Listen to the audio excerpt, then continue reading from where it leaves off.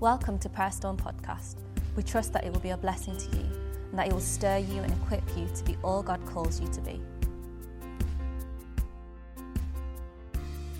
It's so good to be here with you guys in Manchester. How many of you know that God is on the move? 3 of you. Brilliant. Hopefully there'll be a few more by the end. How many of you know that God is on the move? I think there's a growing sense around the nation that God is releasing his spirit in a fresh way, and that we're at the beginnings of something new, but yet there is so much more still to come. Amen. We're not living for a day that's going to happen, tomorrow or the next day. We're living in the now of what God is doing. If we never live in the now of what God wants to do in your life and my life, we'll never live in what he wants to do tomorrow. If we always live in tomorrow, then tomorrow will become tomorrow when we get to tomorrow. And we're always living for something beyond where we are today. So God always works in the now. He always works in you and I in the now, so that he can release in the now what he wants to do, so that when we come into tomorrow, because we live in the now of tomorrow, when we get there, we'll see the release of what he wants to do the next day, then the next day, then the next day. You can't live in the tomorrow with God. You can only live in the now. Are you with me? Anyway, that's not the message, but there you go. Just close your eyes for a moment.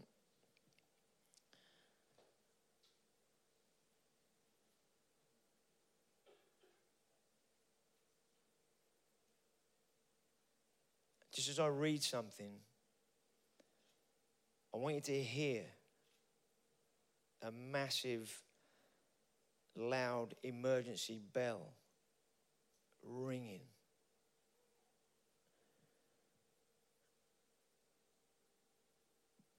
Emergency, emergency, all hands on deck. People's lives are going down. The sea of darkness has overtaken them. People are drowning in their own sin, but many don't realize it. The power of death is overcoming them. They need rescuing. They need saving. Who will go? Who will respond? Just keep your eyes closed for a moment and hear the sound of that bell.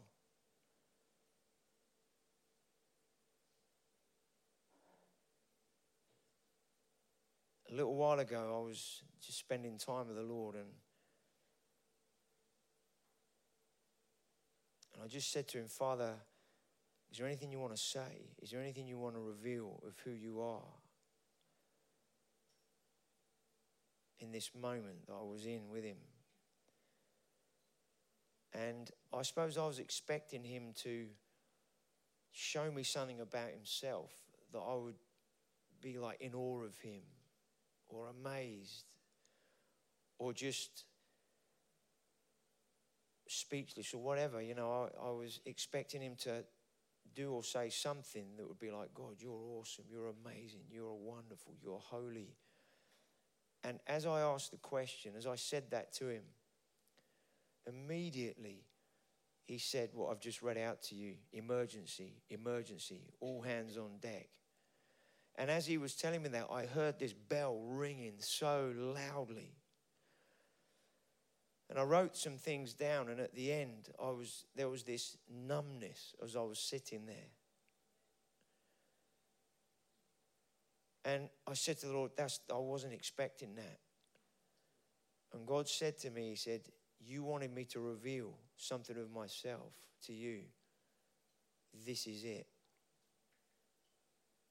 I'm revealing my heart for those that don't know me.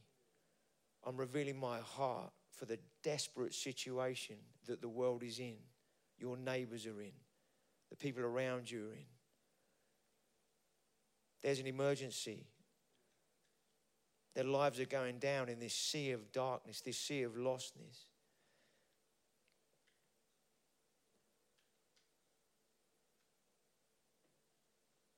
And I believe God wants to speak to us tonight in the context of what has already been happening. The passion, the hunger, the desire that there is in the room. It's so good to come into a room, to a place, to have a meeting where people are hungry, where there's a hunger, there's a passion, there's a desire, there's a longing to know God, to want him, to not just want his arm and his hand, but those that want his face, those that want to know him. I believe God wants to speak to us tonight, but also stir something afresh in our hearts and lives. You can open your eyes if you like. Another analogy in relation to that, we'll get into the word in a moment, but while we're worshiping, just believe God was saying, start with this and then get into the word and unpack that. And we as a church in our own setting, Kingdom Faith, we're based just south of London, down in a town called Horsham, in terms of the main kind of church. And part of our just DNA as a church is we go after God all the time. It's part of our culture, part of our just how we are. Not because we want a self-centered Christianity, but because we want God to transform our nation. But you know, if we want God to move in our nation, like James was saying earlier in the context of the worship, he moves in us first. You know, God revives us, and the fruit of us being revived is people getting saved, miracles, it's transformation and all of that. Revival isn't transformation. Revival is what takes place in you and I as we get before God and we say, God, would you revive me? Create in me a pure heart, oh God. Renew in me a steadfast spirit. But there's something that I believe God wants to speak to us about tonight, where being revived is not about trying to get somewhere you're not. Being revived is allowing God to release in you what is already there, because there's nothing more of God to be released than he has already released in your life. When you were born again, filled with the Spirit, God gave you himself fully. He didn't withhold anything of himself from you. He put everything in you at that moment that you would ever need for your Christian life. And then what the Holy Spirit does in us, the day you got born again, filled with the Holy Spirit takes you on a journey and then unpacks in your life and shows you how to live in everything he gave you right at the beginning. He then shows you how to live in the fullness of that as you live every day with him. So with God, we're not trying to get something from him that we don't already have on the inside of us. So when we say, God, send revival, God doesn't answer the prayer to send revival. Sorry, I don't want to burst your bubble tonight, but it's a non-prayer to say, send revival. Because what God does, he revives people.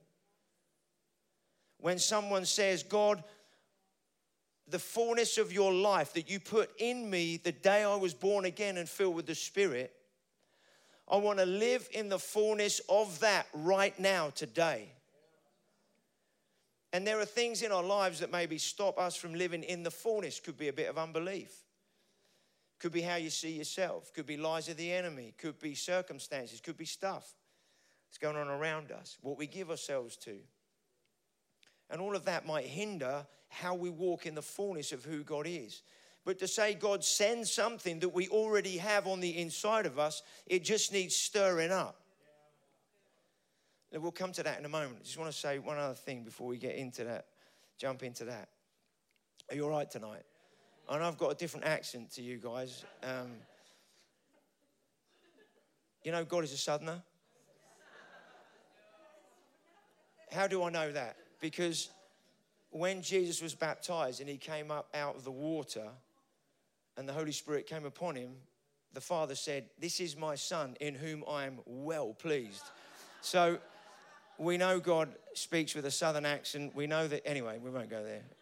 You can delete that from the recording tonight. Another analogy God's given us recently as a church, the first few weeks of this year, we always start the year, like many churches seem to these days, with a time of prayer and fasting, and just setting time aside as a church, seeking God, encounter nights, praying through the night, various things. Why? Because we don't just want to stay where we are. We want to live more fully in who God is. We want there to be a greater release in our lives of what he has already given us, that we're not living in the fullness of. Yet we know when I say prayer, to say send revival is a bit of a non-prayer. We know that when you read past revivals and what God does, there's a sovereignty about what is going on. That is God at work. But God responds to the cry of his people. But the cry isn't God send something. The cry is, Jesus, I want to be like you. I want to live in the holiness that you have already given me. I want to live in the fullness of your life. Jesus, I want to live like you. Now, when we face ourselves with some of those questions, do I want to live holy? Do I want to live clean? Do I really want to live being led by the Holy Spirit? All of us up here will go, of course I do. Sometimes when we get before God, when there's not an atmosphere of excitement and energy, and you're in your front room or in your lounge, your bedroom, wherever, and you get before God, there's a simplicity of heart and cry that says, Jesus, I don't want to give myself to this, and that. I want to give myself to you. Whatever that looks like, whatever that means. And we know in and of ourselves, we can't live the life that God has called us to without the Holy Spirit. See, what did Jesus say? I can only do the things I see the Father doing. I can only speak the words that he gives me to speak. Wow, what a surrendered life. He was the Son of God, but yet he said, I can't do anything unless I see the Father doing it or I hear him speaking it. Wow, that's submitted, that's surrendered. That's a life that is under the control of the Holy Spirit. Anyway, just another picture. Somebody keeps sidetracking me. Right, let's get back to this. Another analogy God gave us was of a ship, like one of these massive galleon sailing ships. And he said to us, every one of you in the church is like a big galleon sailing ship. And the masts on this thing are like my word in your life. And the mast has to be rooted into the hull of the ship. And he said the rigging, in order for the sails to be tight and to be how they need to be to catch the wind, the rigging's got to be tight. So that the sails can be fully stretched out to catch the wind and the momentum and everything that ship needs to move it forward. And he said the mast is like the word in your life. And I want the word to be rooted in your life, that it determines how you think, the decisions you make, your lifestyle. And the rigging is like the choices you make in relation to the word in your life that determines how wide open you are in your life to catch everything that I'm saying and doing as I release my spirit in a fresh way to accomplish everything I want to do, whether in your life, in your town, your region, your nation. And then he said to us, if as a church, you're all a ship in that sense, and together you're an armada. Now, these ships were like these fighting ships, these warships that would go in, these armadas were going to battle. It's interesting, the word armada is the only word that is used for fighting ships. So if you say a fleet of ships, that could be any type of ship. Not just, these kind of warships. But he said, you're like an armada. And he said, what does an armada do? It goes in and it defeats the enemy. It plunders what the enemy has. And then it brings back the plunder in victory. And when the English attacked the Spanish, there was going to be a couple of hundred years ago, there were 150 Spanish ships in their armada. And there are obviously a lot in the English ships. But Nelson, who was a bit of a wily character, he sent 6 fire ships into the middle of 150 Spanish ships and defeated them all. And one of the things that God, I believe, wants to do in us is that in 1 Timothy, in 2 Timothy chapter 1, Paul says to Timothy, stir up the gift that is within you. Stir up the gift that is within you. And I believe there's a responsibility that we have as believers to stir up the gift. Now, we know that's the Holy Spirit. But what did John the Baptist say about Jesus? He said, the one who is coming, I'm not worthy to untie his sandals.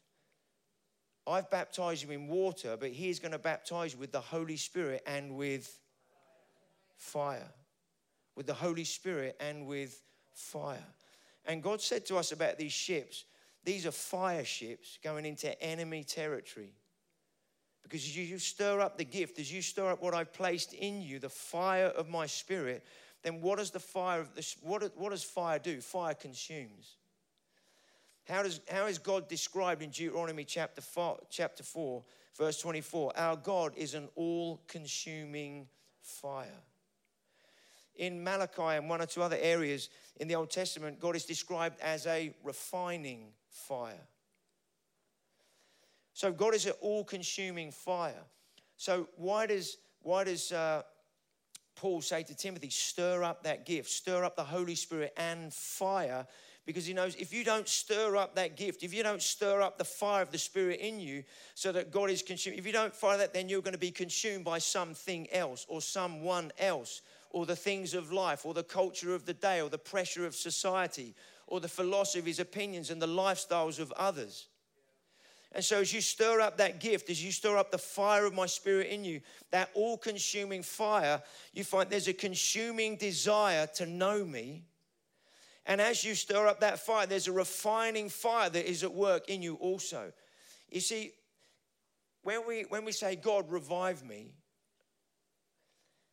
there's got to be some substance to that. Just to say, God, revive me, he says, okay, what do you want me to do? And if this fire is all-consuming, one of the ways that we're revived is by stirring up this gift, stirring up the fire of the Spirit. How do you do that? You pray in the Spirit, you pray in tongues, you spend time worshiping, you spend time sowing, fueling that fire in your life. And as you fuel the fire, that all-consuming fire and desire to know him, as that fire begins to consume you, you find there are things that begin to be burnt up in your life or drop off of your life, not because you're trying to fight them, but because you're sowing and fanning into flame the gift and the fire of his life and his Spirit that is within you. I believe God wants to restore praying in the power of the Spirit, praying in tongues in a fresh way in the life of the church. A lot of churches, we don't pray in tongues on Sunday morning because it's not relevant to the lost. Well, the day of Pentecost, what happened? They were all in, the 120 or so, in the upper room. God, at 10 days they'd been together. God had been refining them, sorting them out. There was a moment when the Holy Spirit came. The Holy Spirit came with wind and fire. God came with his breath and with fire. So God breathes his life and his Spirit into us, but also his Spirit is fire that cleanses and purifies, consumes, cleanses and purifies. But then what happened? They spilled out onto the street in all these other languages, preached the gospel, quite a few thousand got saved. What happened? What happens when the fire is at work in our lives? What happens when we stir up the fire and the gift? God's power is released. There's a correlation between fire and power. Fire and power. In 1 Corinthians 4:20, what does Paul the Apostle say? He says the gospel is not just a matter of talk, but of power. How many of you know that the church in the UK needs to see a great release of power? See, there's loads of words out there. Philosophies, opinions, different faiths, ideologies, all of that. Christian faith has got lots of words. And we know the word of God is powerful. But Paul the Apostle said the gospel is not just a matter of talk, but of power. So he was encouraging two things there. One is you need to believe that when you preach the gospel, God's power is released, because the gospel is the power of God for the salvation of everyone who believes, first to the Jew, then to the Gentile. God still loves Jewish people, wants them to be saved. The gospel first to the Jew, then the Gentile. Who did Jesus come to first? The Jewish people. Jesus was a Jew, raised as a Jew, went to synagogue. After he was baptized, filled with the Holy Spirit, he was sent into the desert by the Holy Spirit, came out 40 days later in the power of the Spirit. What's the first thing he did? Went to Nazareth, went to his local synagogue where he'd been raised as a boy, been there a lot. How do we know that? Because when he went in, it was his turn to read. He didn't just walk in and decide to read that day and pick the scroll up and decide where to read from. That was not etiquette in the synagogue. It just happened to be, amazing, God's timing. He went into the synagogue. It was his turn to read. Why is that? Because they handed him the scroll. Said, Jesus, it's your turn today. You're on the rota, you're on the list, you're on the schedule, and you're up. And they gave him the thing, and he turned to the scripture reading of the day, which happened to be Isaiah 61. What does he do? He reads it. We all know what it says. The Spirit of the Lord is on me because he has anointed me to preach the good news to the poor, set the captives free, and everything else. He reads that portion.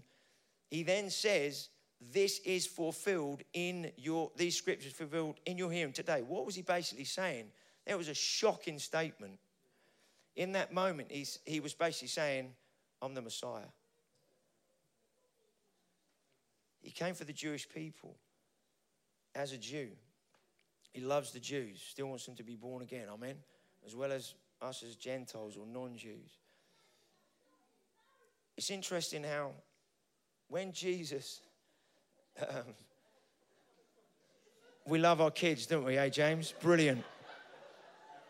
Kids just say it as it is, don't they, We love them. Brilliant. So cool.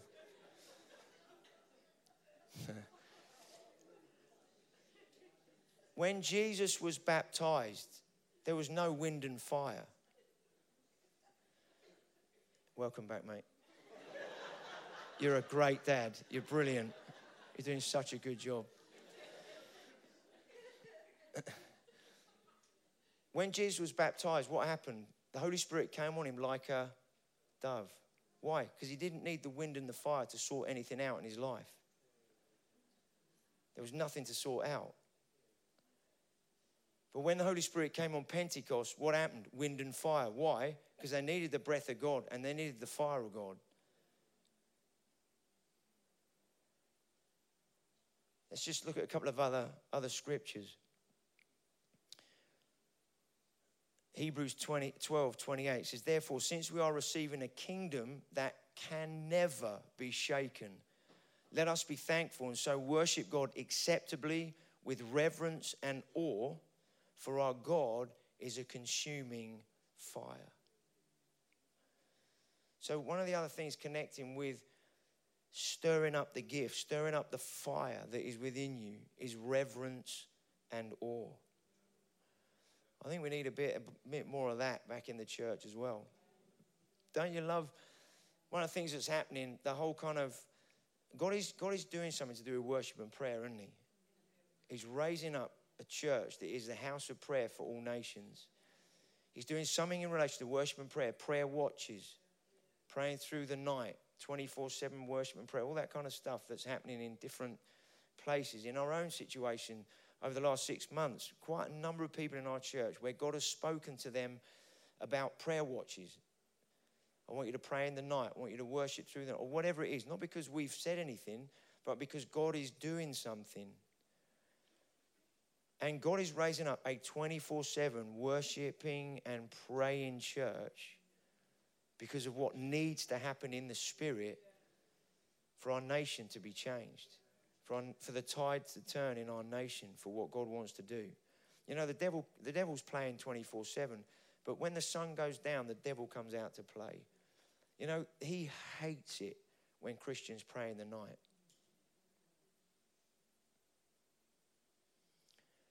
You know, when we pray, we want to believe that God answers our prayer at that moment. Why do we pray in the night? Because when we don't pray, things happen that should not be happening. When we do pray, things are stopped from happening that would happen if we didn't pray. So God is waking up the church. God is waking the church up. Guys, this is 24/7 here. Just living by the day and sleeping at night isn't going to cut it any longer in terms of what God is doing and wants to do.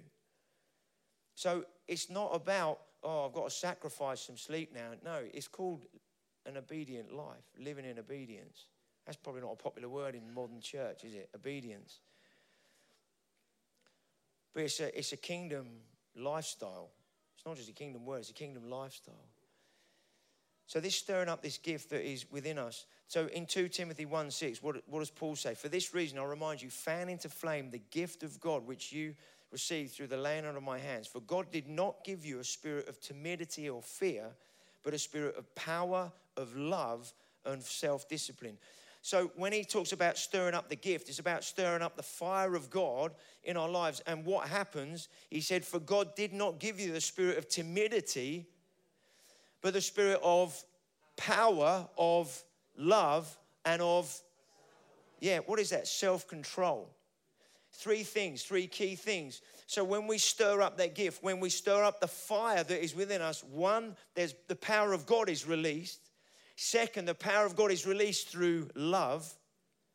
What does Galatians 5:6 say? There's nothing more important than faith working through love. What's faith? Faith is God's power being released to work through love.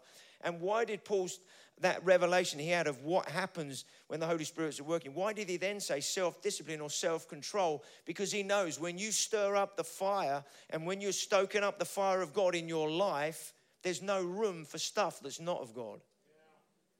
Because what does the fire of God do? If he's the refining fire, it burns up stuff in us. Not because we're focused on it. You know, God hates sin. He hates it. That's why he went to the cross, right? But when God looks at your life, he's not looking at any sin in your life. He hates sin. He doesn't want to look at it. Some people think that God is looking at their life going, all right, let's just go down a list. You got wrong thoughts there, wrong attitude there, wrong heart motive there. Until you sort that out, I can't do anything in your life. God's not looking at all of that.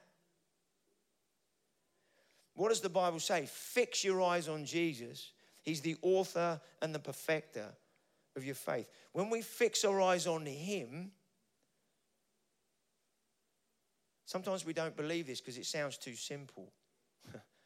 We complicate the truth.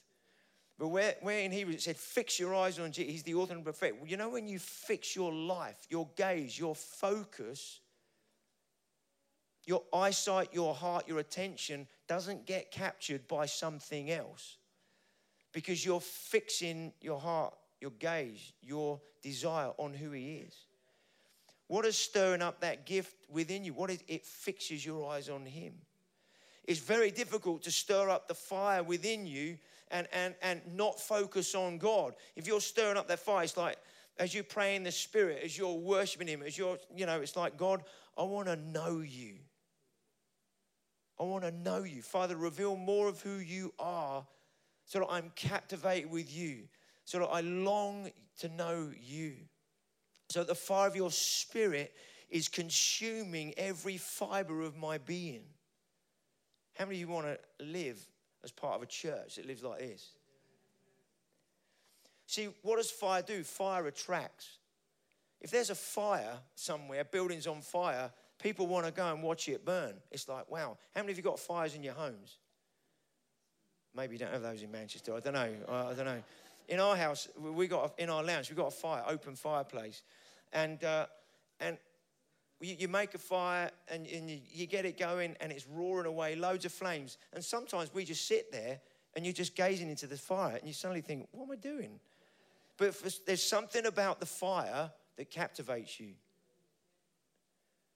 One of the revivalists said something like this. I don't know if it was Wesley or one of those guys, but one of them said something about, I want to set myself on fire with God and then people come and watch me burn. Because he understood fire attracts people. You know, sometimes we think that if we package the church in the right way, that's going to become attractive to people. Now, we need to have a common sense. It doesn't mean we're just a bunch of idiots. Well, let's just be stupid and be as, nuts as we can, and who cares? Jesus was pretty radical. He wasn't stupid. He understood how people ticked. First impressions count, actually. You get people walking in your building, yeah, but they shouldn't. Everybody should look at the heart. But God said himself, man looks at the outward appearance, but God looks at the heart. So when you get people rocking up at your church on a Sunday, they don't think like God. They're thinking like people. So they walk into your building and go, stinks in here, or man, it's a mess, isn't it? Or they might not think nobody greeted me, but what they do think is, I wasn't very welcome. Nobody even talked to me this morning. Do you know what I mean? So that kind of stuff, it is important because first impressions count. But for us, the believers, we're not looking at their outward appearance. We're looking at what's going on in their heart without judging them, because God never judged us. What he did, he judged sin and dealt with sin so that we wouldn't have to be judged this side of eternity. Well, there's going to be a judgment day one day, isn't there? And the great thing is, when you're born again, filled with the Spirit, and you're following Jesus, want to know him, Judgment Day is not a day to fear. For those that don't know Jesus, it's going to be a dreadful day. How many of you want to stir the fire up in you? What does Paul say in 1 Thessalonians? He says, be joyful always, pray continually, give thanks in all circumstances. It means all the time be thankful. All the time give thanks. Not just when you've had a great day or when you're feeling good. But he says all circumstances. Anyway, for this is God's will for you in Christ Jesus. Then in the middle of these verses, what does Paul say? Do not put out the Spirit's fire. Where did that come from in the middle of that? And then he says, don't treat prophecies with contempt. Test everything. Hold on to the good and avoid every kind of evil. In the middle of these verses here, he then says, do not put out the Spirit's fire. So if he says, do not put out the Spirit's fire, they must have already had the fire. So what are some of the things that put out the fire? When we're not joyful, when we don't pray continually, when we're not giving thanks. So here, Paul understands here, he's like, when you stir up the gift within you, when you stir up the fire of God in you, because your focus is on who God is, no matter what stuff is going on, you can be joyful always. He then says, what does the fire do? It enables you to pray continually. Why? Because there's a consuming of who God is going on the inside of you, and it becomes harder not to pray than actually to pray. One of the things that some of our guys in our church saying during our prayer and fasting time at the beginning of the year, they were like, man, it's so easy to pray. I can't stop praying. Some of the prayer meetings we had, you couldn't stop them. Not that we had a finish time as such, but it was like, man, this has been going for a while, and the place, everybody's going for it, the worship, the this, that, and the other, and you're thinking, well, I can't stop this. It's just nobody wants to stop. Why? Because there's a consuming going on. There's a consuming going on. There's a consuming going on. And it's not about having long prayer meetings. Just because you're praying longer doesn't mean you're going to see more. Well, we better pray for an hour, because if we don't, God's not going to move. God's moved by faith, not by the length of time you do something. What did Jesus say? When you pray, go into a room, shut the door, and pray to your Father in heaven. And in that context, he said, don't babble on like these guys, because you're not heard for your many words. It's not about how many words we pray. It's about how we allow the Holy Spirit to pray in us and through us. God wants to increase and release the spirit of prayer on the church in an increasing way. How does that happen? By us praying. It doesn't come by us saying, God, release more of the spirit of prayer. We want a great release of the spirit of prayer. He says, if you pray And as you pray, there will be a great release of the spirit of prayer. But you have to give yourself to me in order for me to release that in an increasing way in you. But what's he really doing? He's releasing what is already going on in there because you have the Holy Spirit. He is the one that prays and intercedes. What does it say in Romans 8? When we don't know what we know how to pray, what we ought to pray, the Spirit himself intercedes with us with what? With groans that words cannot express. There's a depth of prayer and intercession that God wants to release in the church that goes beyond praying in tongues up here. Or just praying loads of words because we think, and often in prayer, what are we doing? We're here, God's up there, and the situation's there. So often in prayer, we're saying to God, God, do this, God, do that, God, do the other. And I think God's sitting on his throne sometimes thinking, great, but can you just listen to me for a moment? Let me show you what I want you to pray into the situation. Because you're telling me to do a lot. And we're not here to order God around. God is not our slot machine. God, cha-ching, do this. All right, I'll do that then. God's not here to serve us. We're here to serve him. Needs to be a little bit of a shift in some of our modern Christianity. We've had a very bless me focused, improve me focused gospel. We're not here to be improved. We're here, what does Paul teach? Not I, Christ. Not I, Christ. Not I, Christ. We don't want to pray, God, make me a better person. God, improve. It's like, no, I don't want to be a better person. Jesus, I want to be like you.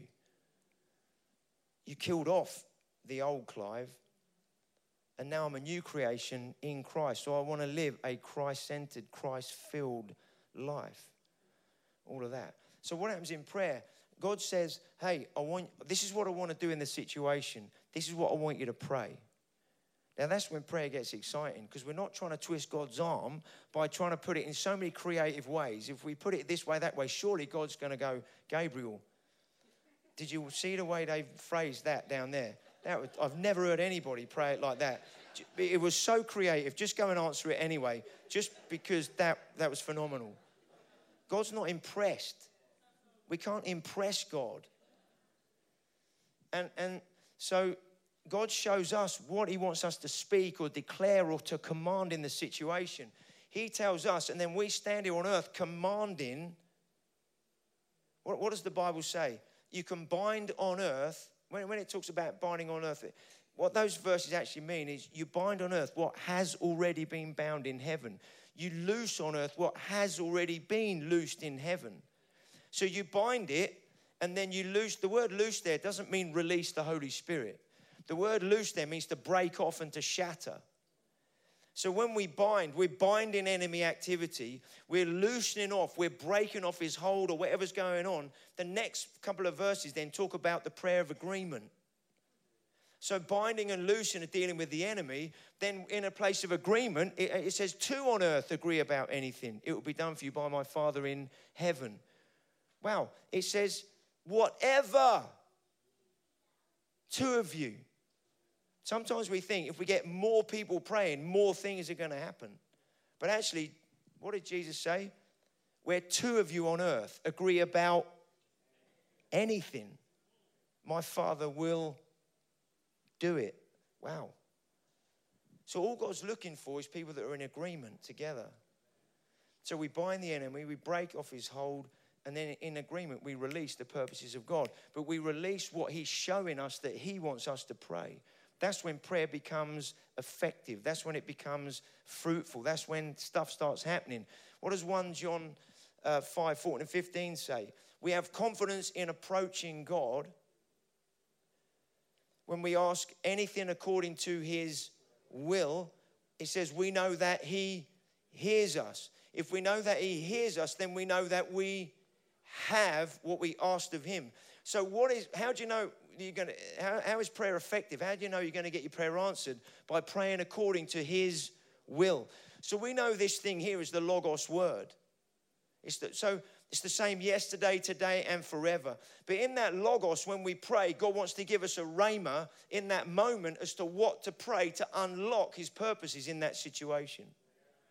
that's when prayer gets exciting, because it's like, Father, what do you want to do? How do you want us to pray? What do you want to do? And God might give you one verse in the Bible, one sentence, one command. That's it. But because it's come from him, faith gets released on the inside of you. And it's not about how many words you pray, how many ways you can put it. Will God answer this now? When you heard God, something on the inside goes, that's it. That's it. That's it. And you're not trying to say many words. And then in a place of confidence and assurance, because you've heard something, you then begin to say, right, I just declare that right now. I speak that, or I command this, or whatever it is. But because it comes with faith, one, you're not trying to convince yourself. Two, you're not trying to convince God. And three, you're not trying to convince anybody else. Because there's an assurance of faith. What's all this about? It comes from stirring up the fire. Stirring up the gift that is within you. Stir up the gift that is within you. What are we talking about tonight? Normal Christianity. Sometimes we speak about, say, revival or other things, as like this is extra normal. But we've been living at subnormal for so long that we start seeing a few people saved and it's like God's on the move. Well, revival's happening. Or a few people start to get healed. Oh man, we got a move of God going on. Let's get God TV down here. A few people are getting healed. And we're just promoting subnormal Christianity. If you want to live the normal Christian life, read a book by Watchman Nee, The Normal Christian Life. Man, it'll blow your socks off if you wear socks. Whatever. It is challenging. It's encouraging. It will fuel the fire in your life. A lot of Christians probably wouldn't be able to handle it. See, God's looking for a mature church. He's looking for a church who will live in the deep, not in the shallows. See, what is all this about? This is all about harvest. It's about harvest. It's harvest time in this nation. Harvest time in this nation. We do not want another move of the Spirit that blesses the church. What is this release of the Spirit that God is beginning now? It is all for the harvest. It's not for us. It's not for a bunch of Christians to have a great time. He's releasing his Spirit for the harvest. The main question is, are we ready? Are we ready for the scale and the size of what God wants to do? Are we ready? See, these ships that God talked to us about, what he said was, on these ships there's room for people. There's room for the plunder. When they went in and plundered the enemy, they made sure they had room on their ships to plunder all the gold, all the loot, and everything else that the enemy had control over. And they made sure on their ships they had the space to bring everything back that they would want to say, we got victory. For us, it's people. And God wants us to we have room in our lives for people. Not just our circle of friends, but room in our lives for people. We had one of our night praying through the night things. I don't know what time of the night it was, 4, something like that, 4 or something, that sort of time. And we've been praying into certain things, and there was a sort of open mic moment where anybody could just come and pray. And one of the guys who was in this meeting, people were praying. Nobody was standing there waiting for somebody to talk. It was like we had some music playing in the background, and people were meeting with God. This guy just came and got the mic, and he said, I see a massive quarry, and this thing is just so deep. And he said the roadway going down was really wide, so you can get lots of these big trucks. But he said there were no trucks on this. There's no trucks on this road.